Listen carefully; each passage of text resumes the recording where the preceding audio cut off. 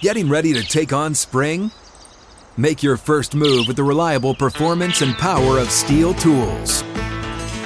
From hedge trimmers and mowers to string trimmers and more, right now you can save $20 on the Steel MS-162 or MS-170 chainsaw. Real Steel. Offer valid through June 30th, 2024. See participating retailer for details.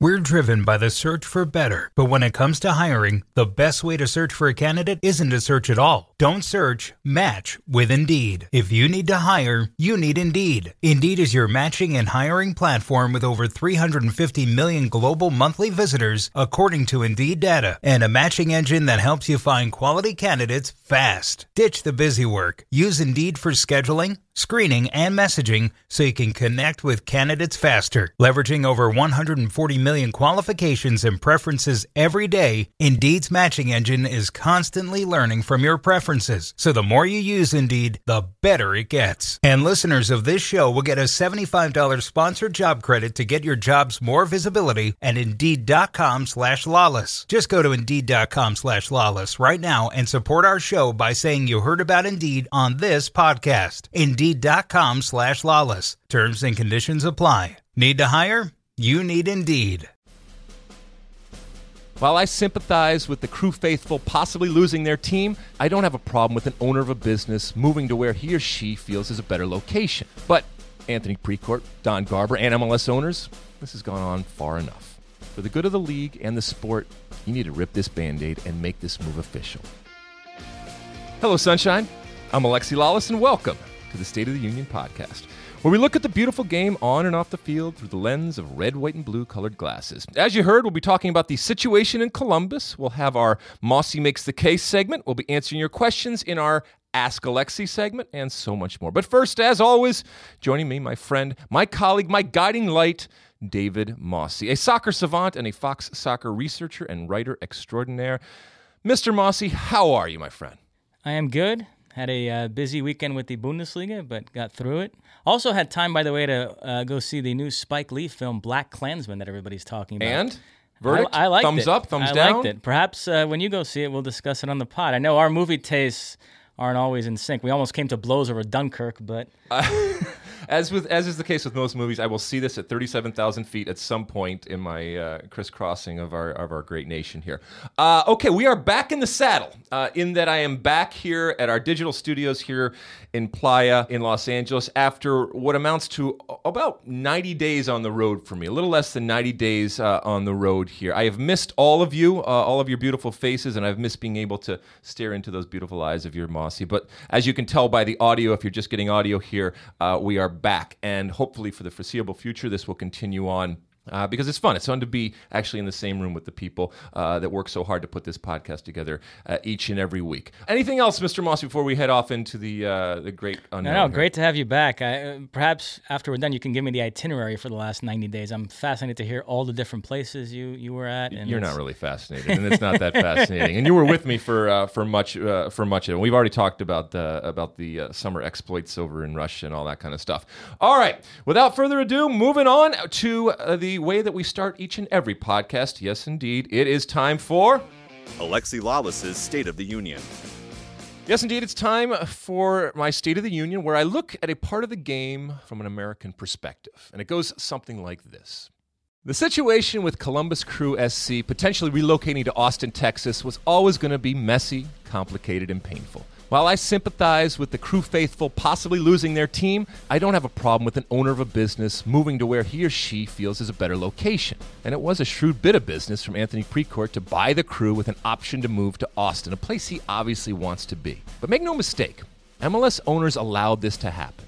But there are consequences to decisions like this. Anthony Precourt, Don Garber, and MLS owners, you will forever be villains in Columbus. And to others who see this as a betrayal, an insult, and sacrilege.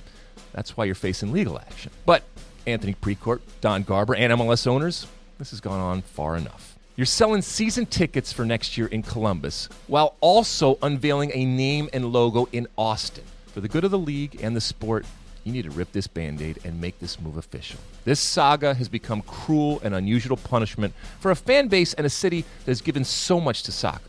If you're going to go, then go. Oh, but before you go, you should buy a USL expansion team for $7 million and then give it to Columbus. Think of it as a parting gift, a small price to pay for your freedom from Columbus and maybe the legal action. But stop putting off the inevitable and stop creating false hope. The continued mismanagement of this move is just making a bad situation worse. Columbus doesn't deserve this, and nobody does. So, while the MLS version of the Crew may not be saved, at least let this team go out with dignity and let the people of Columbus move on. All right, and that is this week's State of the Union. David, you have been following this saga over in Columbus. We've talked a little bit about this on the podcast, but your initial thoughts as it relates to what I said, agree, disagree, vehemently disagree on any parts of this? Well, first off, the last time we talked about this, we really didn't explain the legal stuff that well, and a couple of people on Twitter took me to task for that. So just to explain, in Ohio, there is this Modell law, which stipulates that if a team accepts public funds and then wants to move, it has to give the city 6 months' notice and has to allow a chance for local buyers to buy the team. And the lawsuit alleges that Precourt and MLS didn't do that properly. So there still is a question over the legality of this move. But for the purposes of this conversation, let's assume they can go, and it's a question of should they or shouldn't they. Just to jump in here, keep in mind that the decision of this is actually coming in the beginning of September. So this is going to be resolved, hopefully, in court one way or the other. Columbus Crew and actually Precourt Sports argues that they did give 6 months, and they are certainly legal and able to make this move. And Columbus obviously disagrees, and we'll see how that judgment is, and if that judgment happens at the beginning of September. Now, I understand what you're saying, that if it makes business sense, he should be allowed to move the team. But you would prefer this to be like a once-in-a-while occurrence, right? I mean, you do agree that if MLS... I'm not happy about this. Yeah, if MLS wants to start building tradition, they need to set down some roots in places. Like if all of a sudden 5 other franchises decided they wanted to move somewhere different because it made business sense, you would say there's a limit to it, right? I don't even think I would. I look at sports maybe differently than you, and maybe others do. If a... I don't know, if a restaurant moves, could be your favorite restaurant, a restaurant that is near and dear to your heart, a restaurant that you have had times in your life that you will never forget, if it moves someplace else to a better location because the owner believes that better location is better for their business. Do they have a moral responsibility? Because right now we're just talking about a moral responsibility, right? I know there's a legal aspect of it, but let's talk about just the moral responsibility as it relates to sports teams. Do you think that there is a different type of responsibility when it comes to a sports team as opposed to, in my compare and contrast, a restaurant or something like that? Yeah, I think it's a little different. There's still not that many soccer fans in this country, so there's still sort of a niche kind of bond that comes with being a soccer fan, and so I think it gives these MLS teams a little bit more of a community feeling than perhaps the NFL team in that city or NBA, and so I think MLS as a league needs to look at that and think, boy, we're ripping the heart out of people in these cities, and like I said, if you're trying to build tradition, you don't want too much of this stuff going on. I think you do want to lay down some roots in certain places, and absolutely you do, and it's not a good thing. It's not a good thing to move teams ever, but a couple of things. Number one, I also should say that I did talk to folks on background at the Columbus Crew. And when it comes to the fact, as I mentioned in the State of the Union, they are selling season tickets, they made it clear that this is a contractual obligation that they have with their season ticket holders. Doesn't necessarily mean that it's right, but I just wanted to make sure that people understood that. As it relates to teams moving from one city to another, I think that if this does happen, if this does come to fruition, it puts incredible pressure on Anthony Precourt to make this work. Because if you're going to do this, and certainly in the way that they have done it, as I said before, I think that this has been mismanaged from the start. And I think that they would admit that. I haven't talked to them, so I don't know exactly, but I would believe that if they had to do things differently, they would have. But this has been mismanaged from the start. But ultimately, I don't think that you're ever going to see a new team, an expansion team, a relocated team, whatever we want to call this, if it happens in Austin, with more pressure to succeed because of the background, because of that history. And ultimately, let's say 5 years from now, Austin is another Atlanta. Is that good for Columbus? No. Is it good for, you mentioned the soccer people and soccer in general?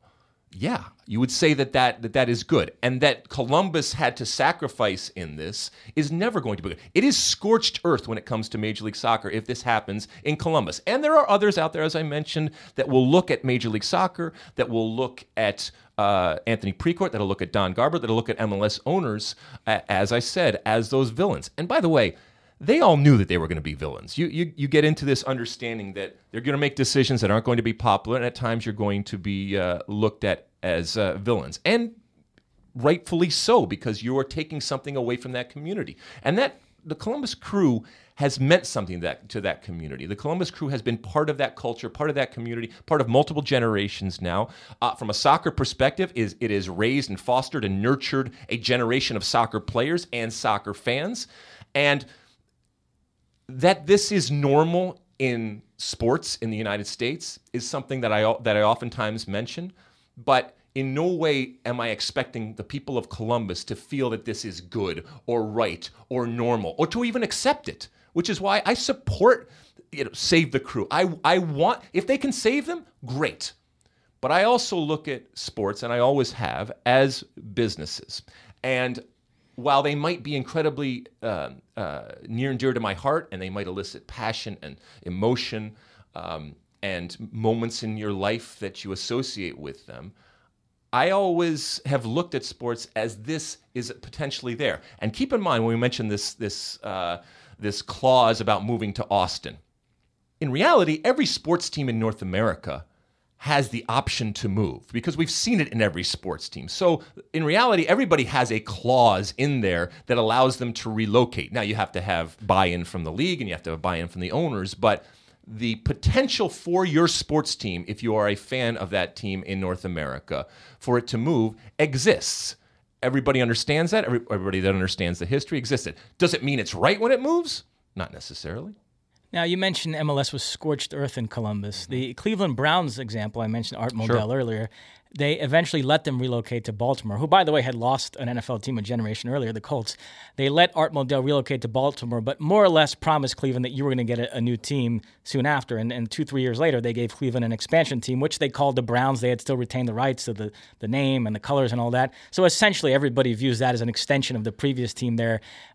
Could there be a similar arrangement here, or no? There could, but does somebody have to pay? Did somebody in that case pay an expansion fee in that situation? Because somebody's going to have to pay an expansion fee, because that is the structure that has created Major League Soccer. You can agree with it or disagree with it, okay? But you can't deny the fact that that is the structure and that is the business plan of Major League Soccer in terms of the expansion fee. So for example, people talk about Columbus should be sold. Anthony Precourt should sell the Columbus Crew. All right, but what is he selling right now? So he's selling what in the current market an MLS team costs. And let's just say it's $150 million or whatever. Even a team in Columbus, which we recognize as a different market than New York or something like that. But even if that's the going rate right now.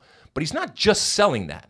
He's also selling potential lost revenue that he would and his company would get by going to Austin. So what is the price tag on that when people talk about selling it? So if Columbus moves to Austin, if an MLS team were to come back to Columbus, there would still have to be an expansion fee paid. You're saying waive that expansion fee, and if and when Columbus gets their ducks in a row for an MLS team to return, waive that and just have them come in because they are grandfathered in because they're one of the originals?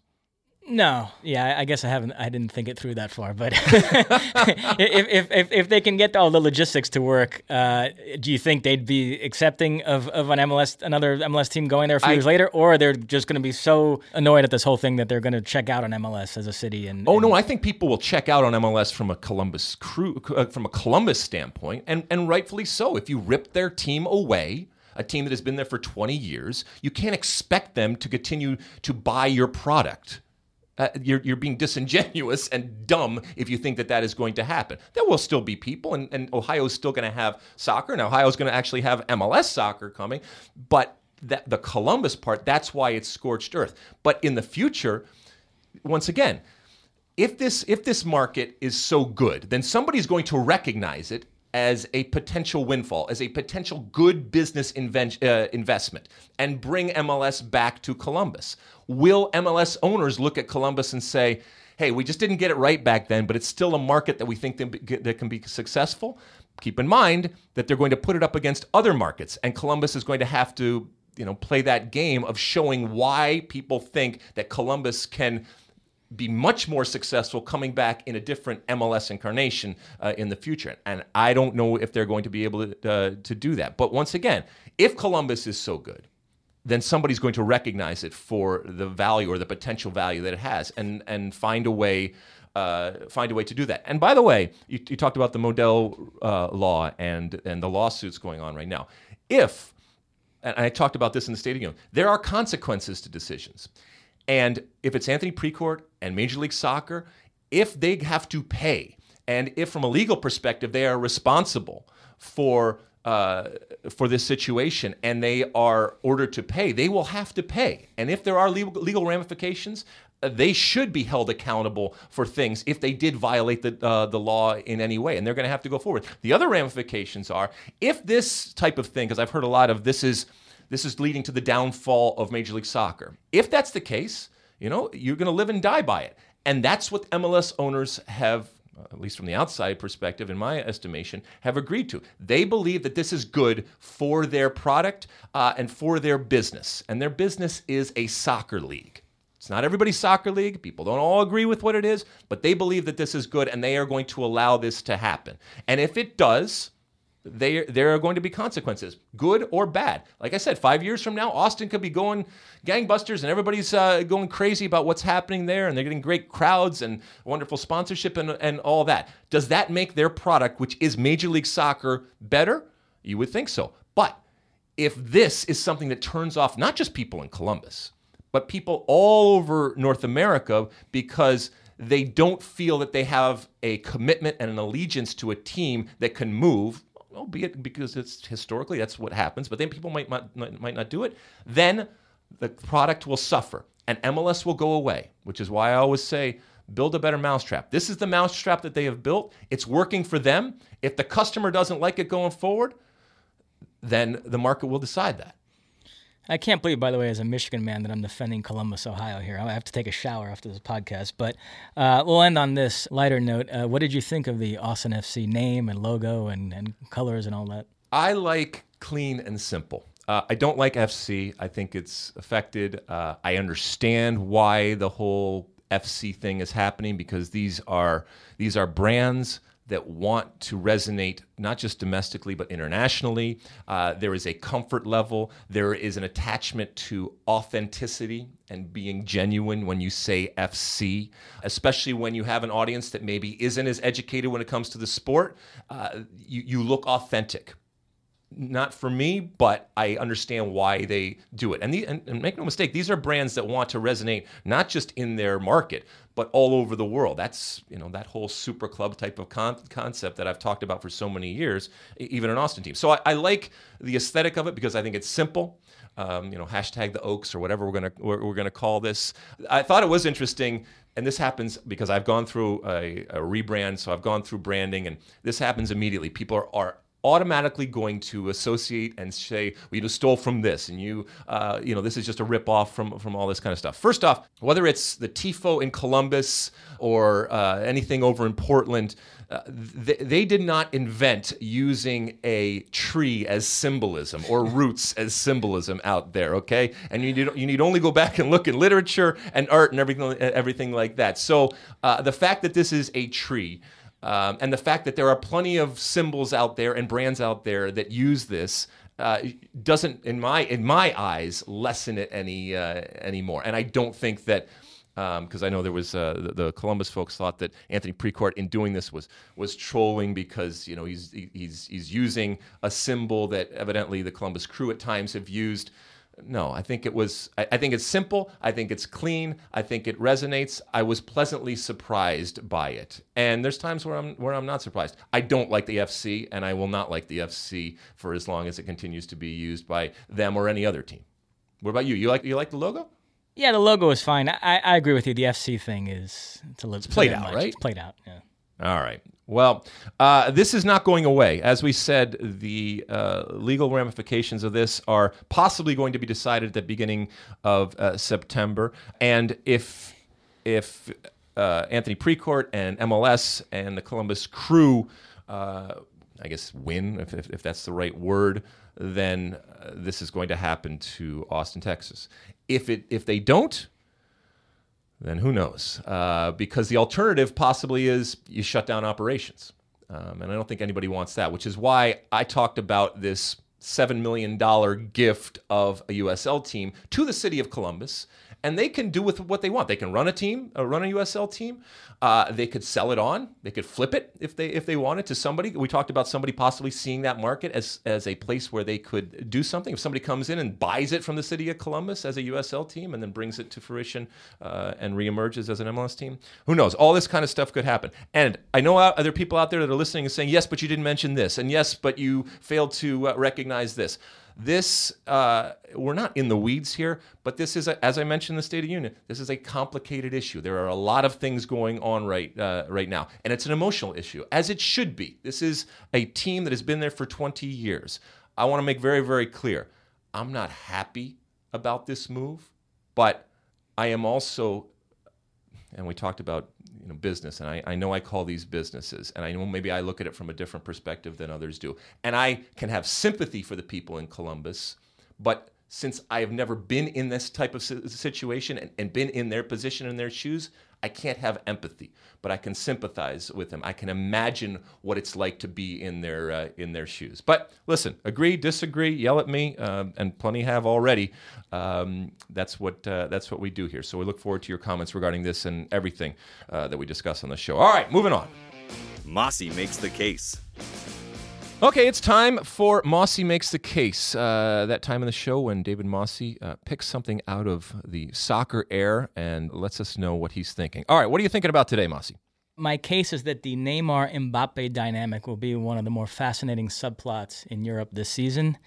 Let me preface this by saying I know the league means nothing for PSG. It's all about the Champions League, but just to give context of what's gone on so far this season, 3 wins out of 3 in Ligue 1. They beat Angers 3-1 this weekend.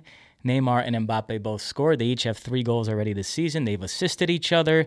They have a great understanding on the field. They get along well off the field. Every clip you see of training is them goofing around with each other. They praise each other in the media. So on the surface, everything's fine. But those of us that follow that team closely, there is a discernibly different vibe this season. Last season, that was Neymar's team. Mbappe was the sidekick.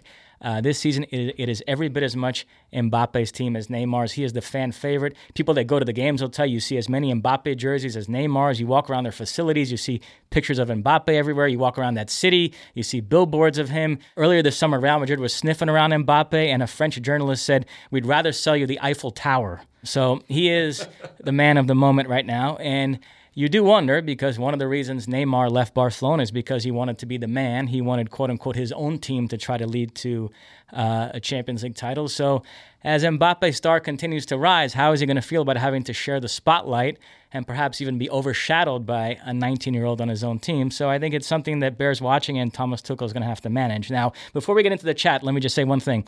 The way they acquired Mbappe was a little bit weird. It was a loan deal for a year with an obligation to buy this summer for 180 million euros. There's still a lot of questions about that deal and whether they're in compliance with financial fair play.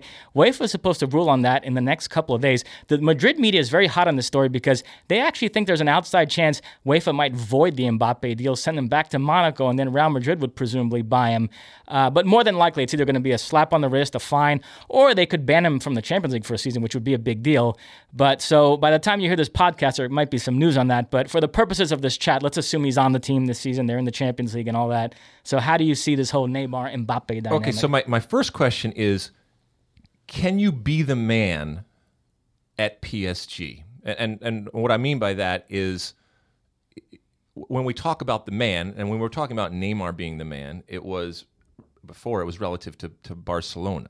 So if Mbappe were to go to Real Madrid or something like that, being the man at Real Madrid, even in 2018, is very different than being the man at PSG. So, ultimately, I think they'll. I mean, this is World Cup winning Kylian Mbappe, right? You think Neymar, when they first met in the locker room after the summer, came up and congratulated him on the World Cup? Well, I'm sure he did, but their first home game, Mbappe did a whole thing in the stadium where he paraded around the World Cup trophy, and it was a little bit awkward. Neymar standing there. When people say, I want to be the man, because we use that phrase often, what does that mean to you? Well, of a team. I mean, what to feel like the team is built around you and you're the star of it, and if they go on to win the Champions League, that he would be the one to derive most of the glory from that. I don't think that's the case anymore. But how does that manifest? I don't understand. I mean, you're the first one off the bus, or you're the captain. Yeah, no, it's an intangible thing. I don't think Mbappe wants to be captain or needs to be captain at this point, nor is he going to. And he's still, by the way, he's handled this great. He's incredibly deferential towards Neymar. He went out and said, no, he's better than me. He's the true superstar on this team. Everything he did at Barcelona, I still have a long way to go to get to his level. I don't necessarily agree with that, and I'm the biggest Neymar fan on the planet, but it shows you how this kid has such a head on his shoulder that he realizes that's the tact he needs to take right now.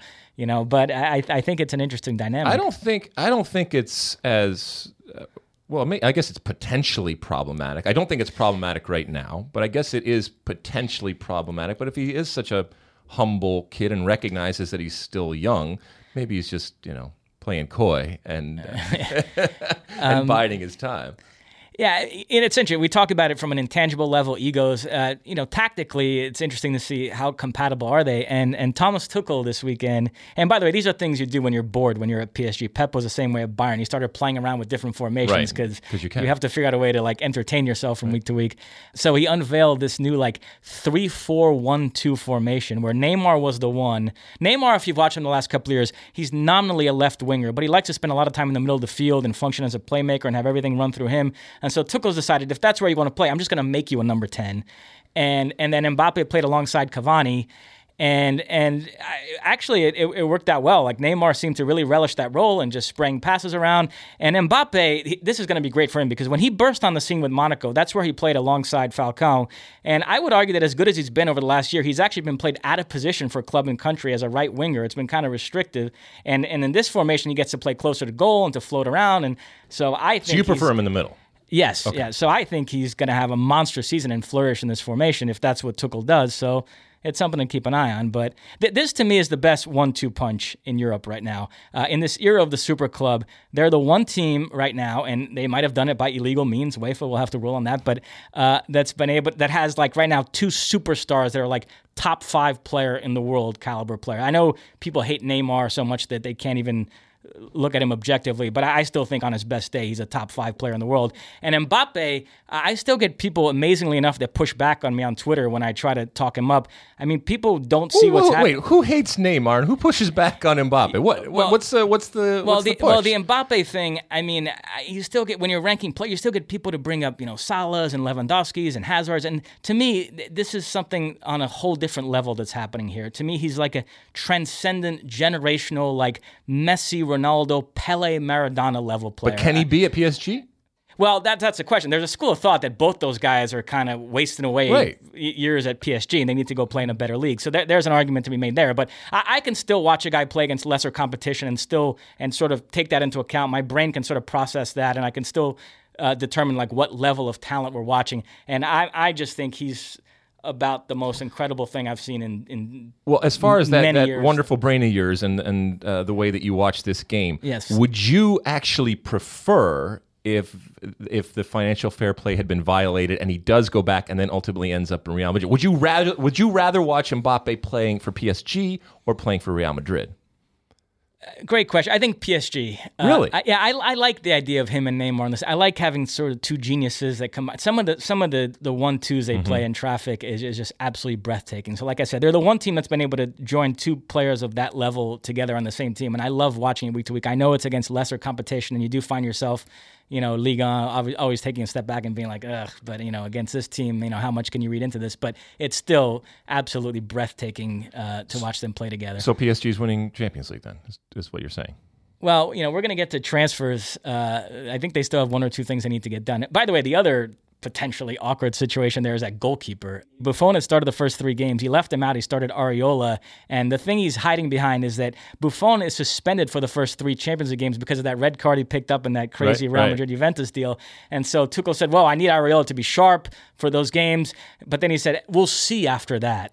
So he's not committing to one guy or the other being his starter this season. Imagine Gigi Buffon going there at 40 years of age and having to be a backup to Alphonse Areola. So that's a potentially weird situation there to keep an eye on too. But wow, so you're all in on PSG though. But this is good from a playing standpoint, from a narrative standpoint. There's all sorts of stuff when it comes to PSG. Yeah, I mean, I don't really have a team. I just follow the Brazilians. But to the extent that I have a team, I guess it's PSG right now. So I'm. And why are people? You said also that people push back to you on Neymar. Is it just because of the diving type of stuff, or is it just the personality?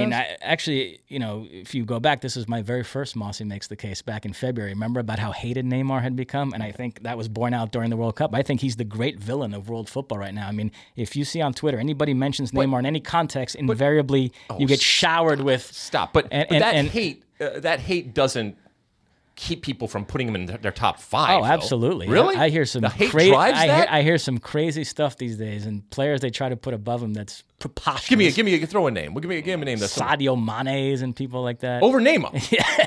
And who are you interacting with over there? But okay, you know what? I think Neymar's clearly one of the best players in the world, but I could even plausibly have a conversation about that. The Mbappe thing is what amazes me, that whenever I throw out these, this guy is a generational player, he's going to be an all-time great, there are people on Twitter that push back at me that don't seem to appreciate what they're seeing. I mean, even at Fox over the last year, I was pulling my hair out when we were doing segments ranking players or talking about who we should promote for the World Cup. We did all that Big Four nonsense. I kept saying Mbappe, and nobody listened to me. And how did that work out, Alexi? Wow.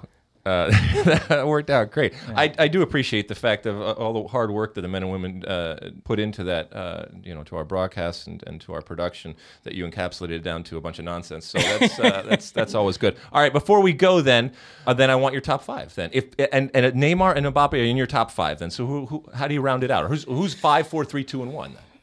I'd have to think about the order, but obviously Messi, Ronaldo, Neymar, and Mbappe would be 4, and then... And Sadio Mane, right? Yeah, I mean, I know you're a big Salah guy. Off the season he's had, and he's off to a good start this season, you could talk me into Salah. Well, don't do it begrudgingly. I mean, you're just kind of an afterthought from Mo Salah. I got to throw you a bone every once in a while, Alexi. I got to throw you a bone every once in a while. I'll put Mo Salah in my top 5. All right, well, maybe we'll figure that out, and we'll put that out. Your top 5 and my top 5. That's all. The top. Really, things. We haven't run that gimmick into the ground yet? No. It's evergreen, my man. It's evergreen. All right. Well, that's our Mossy Makes the Case segment for this week. As always, you can hit David up on Twitter and Facebook and scream at him, agree, disagree, do all that kind of stuff. All right, moving on. Ask Alexi. Okay, it's time for our Ask Alexi segment, that portion of the show where we take questions and comments from social media with the Ask Alexi hashtag. And as always, make sure you include that hashtag, because you never know, as you're about to hear. Who knows? Maybe someday David Mossy will be reading your question or your comment on the State of the Union. All right, what do the folks want to know this week, Mossy? All right, first up, at Camden13, do you think the Messi-Ronaldo discussion will be closed if Ronaldo takes Juventus to the UCL final, since your argument is he's the best to do it in multiple places? Oh, nice. Well, first off, I want to thank Camden, is it? Is that who it is? Okay. Correct. I'd like to, if that's his name or her name, I'd like to thank Camden because he or she is obviously a listener of the show, because they are referencing something that we have talked about in the past. And if you haven't heard, I value players more that have done well at multiple teams in different locations, and even more so if they are different leagues in different countries. And I do think there is a value to a player being able to adjust and adapt, as has Cristiano Ronaldo, as opposed to someone like Messi, who, I'm not denying the fact that he's going to go down as one and arguably the greatest player in the world, but he has certainly been in this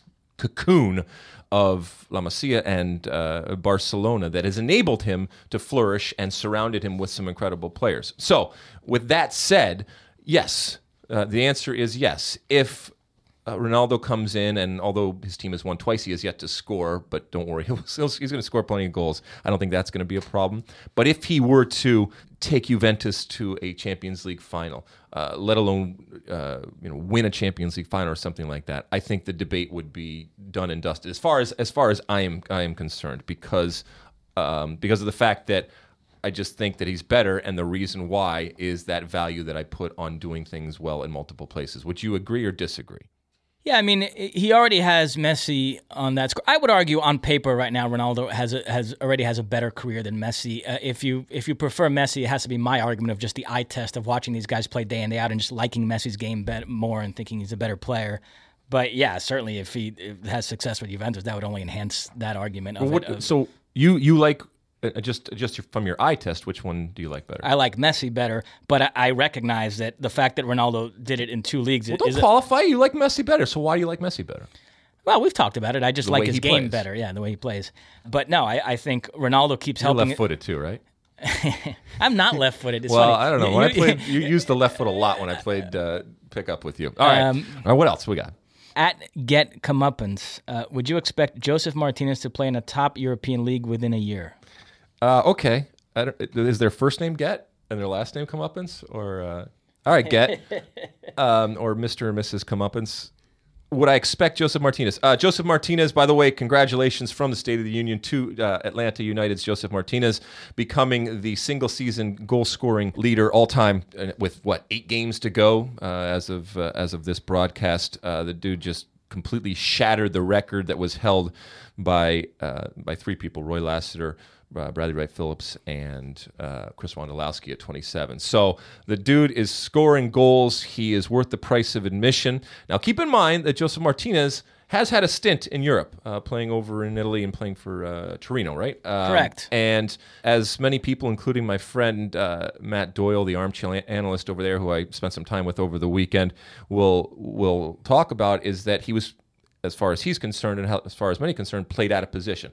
But it really comes down to the circumstances and your surroundings and your comfort. We talk so much at times about out of the comfort zone, and there is a time and place to have players out of their comfort zone, but there's also something to be said for creating an environment that enables them to flourish and putting them in positions to succeed and putting them in comfort zone. And I think that's what Tata Martino and this Atlanta team has done. I think he recognizes that he has a really good thing going right now. That doesn't mean, and I think our own Stuart Holden last night reported that there certainly is interest. And when you got a guy scoring goals the way he is, you're going to have interest from people that want to be able to harness that for their team. But once you start taking a player out and putting them in a new environment, it can, especially a goal scorer, where goal scorers, they rely on things going right and feel and all that kind of stuff.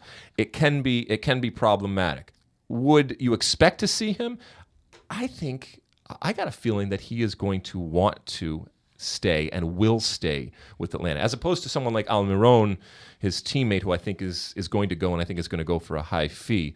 I think that he recognizes that he has got it good. He's got a really good thing in Atlanta that enables him to obviously score goals, but also they're going to pay him money. I was talking, you got guys like Josie or Michael Bradley up there in Toronto making $6 million a year.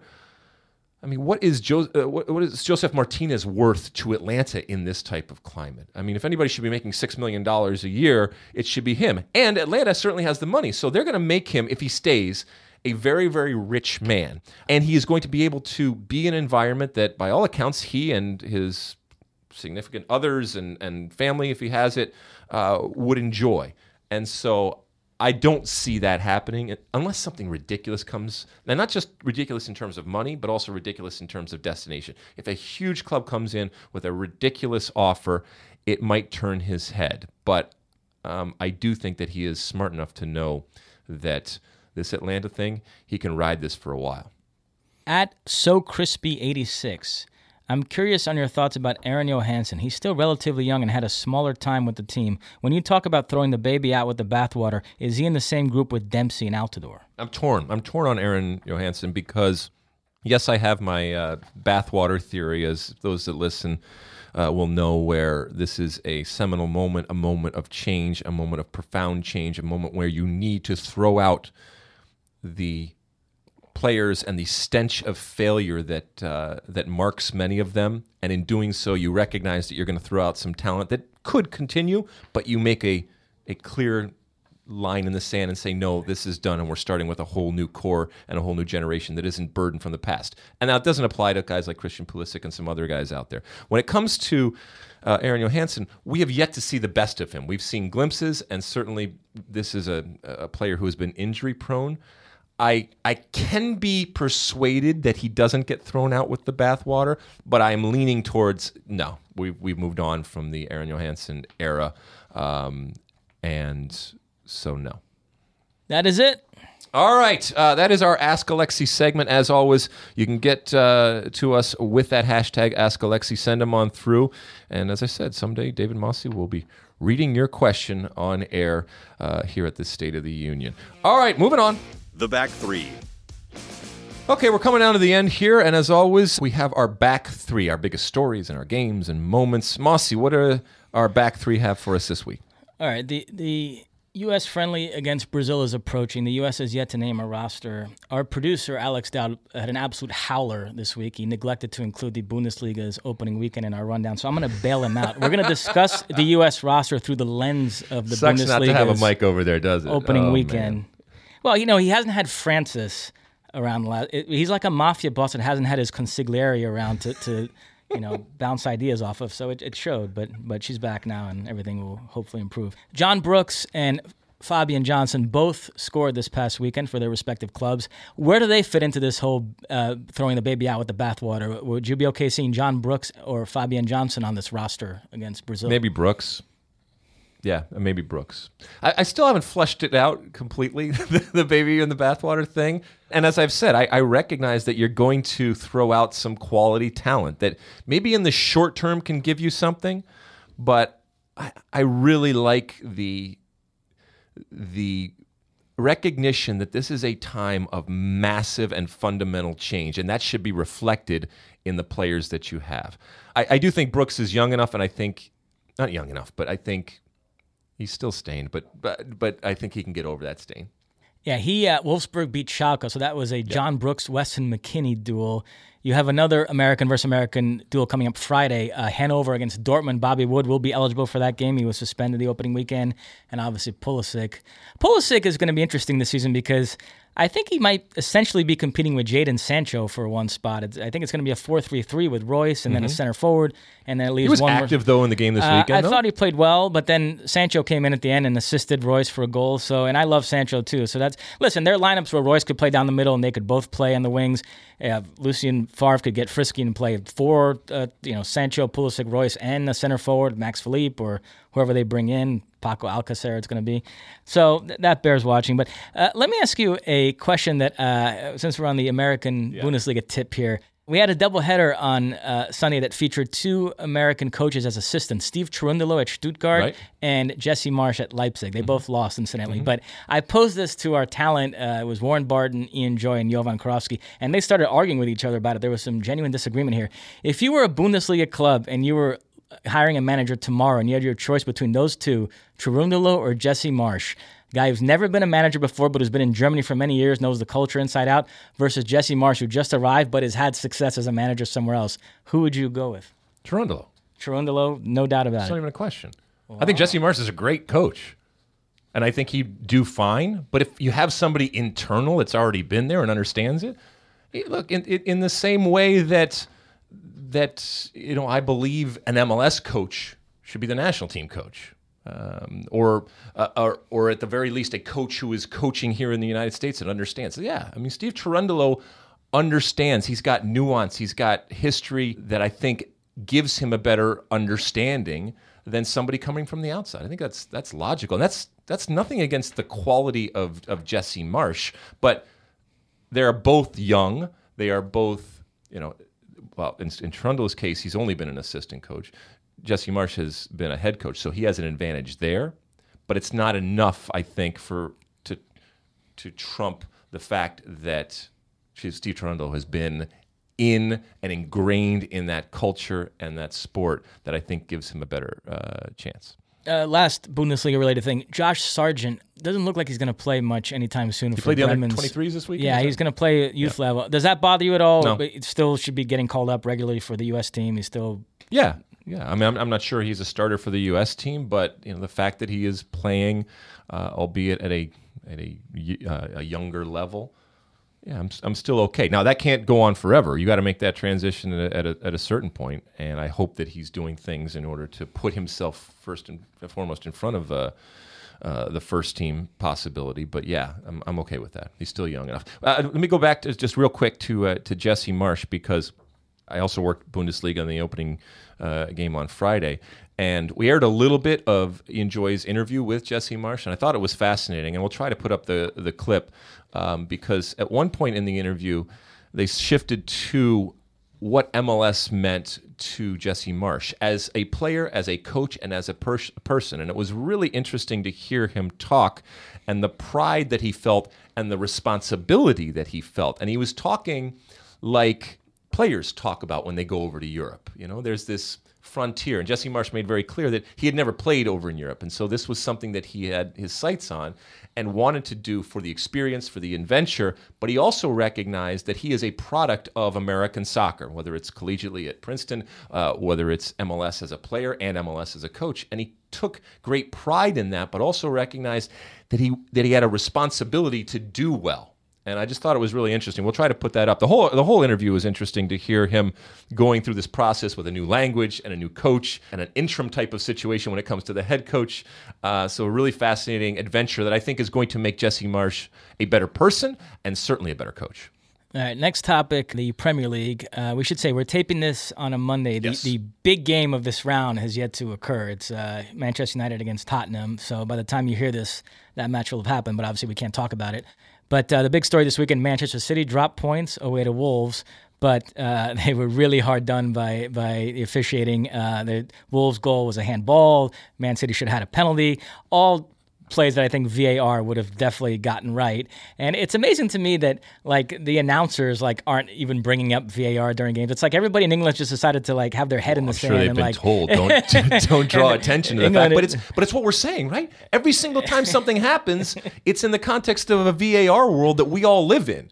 And because of the summer, and because of the World Cup, even English fans live in it now. And so immediately it clicks on, it's VAR. And that's a problem. That's a problem for the EPL. I don't think they're going to change it now, and they'll come to it late. But we're seeing, obviously, the leagues that are now well into their second, some into more of VAR. We're seeing Champions League came out this week and talked about the possibility of them including VAR, and also some of the challenges given the different locations and the financial part of it and all that kind of stuff. But we are living in a VAR world, and if you are not living in that VAR world, you suffer. There's nothing quaint. There's nothing romantic anymore about not having VAR. Yeah, no, I agree. So City dropped points. Liverpool, Chelsea, and Watford are the three teams with perfect records right now. I mean, Watford I saw coming, but Liverpool and Chelsea, no. Arsenal finally got their first win. They beat West Ham. One note on that, Felipe Anderson was absolutely fantastic in this game for West Ham, but his team is awful. They're going to have a terrible season. Hopefully he has enough games like this and some smart coach of a top 6 team recognizes it and buys him next summer. That's what I'm hoping for. He's a big favorite of mine, but that move to West Ham was just very questionable. But so Arsenal back on track. Unai Emery, they pick up their first win. Are you feeling good about that? You mean, am I buying it? I mean, it's Arsenal. It's always amazing to watch Twitter and just or to be with people and see the arc of an Arsenal game. It's that sinking feeling as it goes. Here we go, and we got problems, and Emery out, or it's just Wenger 0.2 or whatever it ends up being, and then they start scoring, and then it's fine, they should score, and they're playing against a team that they should beat, and it's great, and now we're back. This is new, and all that can happen within a 45-minute span, and certainly within 90 span. Look, this was always going to be a work in progress, and for Unai Emery, I think he's going to be given plenty of time. Should we be patient with Arsenal? No, we should expect things quickly, but we're not always going to be given it. And this was a good day for him, and it's a good day for Unai Emery. One last thing on VAR, I forgot to mention it. New wrinkle in Germany this season. One of the complaints about VAR has been the confusion in the stadium. The fans don't know what's going on. Right. So they're going to have a text explanation on the scoreboard. That's smart, right? I don't know how you say smart in German, but yes, it's smart. It's very, very smart. We need more of that. The confusion that happens in VAR is unnecessary. There doesn't need to be this type of confusion. To the extent that they can allow not just those of us in the booth, but more importantly, people in the stadium, an understanding and a peek in as to what's being decided. That's good. That's good. That enhances the drama as far as I'm concerned, and that's something I think that as they go on, they're going to implement more. And also, the VAR situation with Man City and that goal. If Man City's going to rely on 1 point here or there at the end of the season, then something has gone wrong from Man City, but something's gone right in terms of the competition out there. But people are going to go back and say, if there was VAR, that goal wouldn't have counted, and possibly you could have gotten points here and there. And so it would be interesting if that decides the league at the end of the season. Well, and on this, the transfer window already closed in England and Italy, but it closes this week in the 3 other top leagues, La Liga, Ligue 1, and the Bundesliga. I don't suspect there'll be any big moves. PSG have had a weird summer. I mentioned this. They didn't do a whole lot, and I assumed they were hamstrung by financial fair play, and then all of a sudden they're trying to get a bunch of stuff done here at the last minute. They made this cheeky bid for Rakitic that turns out he's going to stay. I guess the 2 things Tuchel wants are left back, which I don't know why, because they have this kid Stanley Nsocki, who's an absolute stud. They should just start him every week there. But I think they do need a holding midfield. They need like a pivot player in that midfield. I don't know if they're going to be able to get one here in the last few days. Real Madrid, Lopetegui really wants a striker. He really wants his kid Rodrigo. He's older, but plays for Valencia. But I don't think he's going to get him. I think Florentino Perez isn't too keen on spending any money right now. I guess the one big name that's still kind of sort of floating out there is Pogba, and that's your, if anything big is going to happen here that's going to get your attention, that would be it, right? That would be a massive move, not just because of the player that it involves, but what it says about Manchester United, what it says about Jose Mourinho, what it says about the market, and then what it says about Paul Pogba. And this is, we talked about Mbappe. You have to preface everything with World Cup winning Kylian Mbappe. Well, World Cup winning Paul Pogba. And as you said, as we were recording this, that Spurs United game is happening. But yeah, that would be the big one if that were to happen. I still don't see it happen. Do you see it happening? No, I actually think the Rakitic thing was connected to that. Had they lost Rakitic to PSG, and they would have gotten a lot of money out of that deal, they might have turned around and really tried to make a big push for Pogba. But as it is, I don't. What do you think Pogba's worth right now in the current market? Well, what did they buy him for? 116 million euros. I think the World Cup offset a little bit of whatever devalue had occurred at United. So I think it'd be about that amount right now. Okay. Well, I don't think it's happening. So no. All right. So that's it. That's it. That is our back 3. We come to the end of our show, and as always, at the end of our show, we give you our one big thing. A couple of weeks ago, I extolled the virtues of my good friend David Mossy. As I mentioned at the beginning of the show, this is the first time that I am back in the studio here, and I want to publicly acknowledge Francis and Alex. I've talked about them before. They are incredible in terms of the way that they set everything up and the work that they do. And while they work on this podcast, they do so much more. And I was just talking to them before the show about the summer that they had. And, we had a wonderful summer being over in Russia. But the fact is that they were over here in Los Angeles working the same hours and much more when it comes to hours out of our Los Angeles facilities here. And they worked their asses off. And it shows in terms of the production that we did. And it wasn't easy, and it's not easy, and it's not easy to be thousands and thousands of miles away to something that's going on over there. And so I want to publicly thank them, not just for the work that they do on the pod, but for the incredible work that they and so many other men and women over here did for our broadcast of the World Cup. They are wonderful human beings. They are equally as passionate as anybody that you're going to meet out there when it comes to this game. They agree, they disagree with things that I say, that Mossy says, but ultimately they are a huge asset, not just to this podcast, but to our company. That's our one big thing. I thought about talking a little bit more about Columbus, but I can already feel the response coming from our Columbus talk, and so I wanted to end this on a much more positive note and let you know that I appreciate people that love the game. I appreciate people that have a passion and an emotion for the game. And notwithstanding some of the comments that I may make about the game being a business and about customers and all that kind of stuff, at my core, I I still have a passion for the game. And when I come in contact with people, especially younger people, that have a love for this game, and certainly as it relates to the way that we broadcast and the way that we put out this game, they are near and dear to my heart. So thank you so much for everything that you do. We will talk again next week on the State of the Union podcast. You can find us on Twitter. You can find us on Facebook. Anything to say before we head off, David? Well, I was honored when you did that whole bit on me a couple weeks ago, but you've now devalued it by doing it for Francis and Alex, too. It's like that doctor in Seinfeld that called Elaine breathtaking and called the ugly baby breathtaking, too, and it kind of took all the meaning out of it. So, well, I will say that none of you are breathtaking. All right, that brings us to the end of the State of the Union. Thank you so much for tuning in. We will talk again next week, and as always, size the day.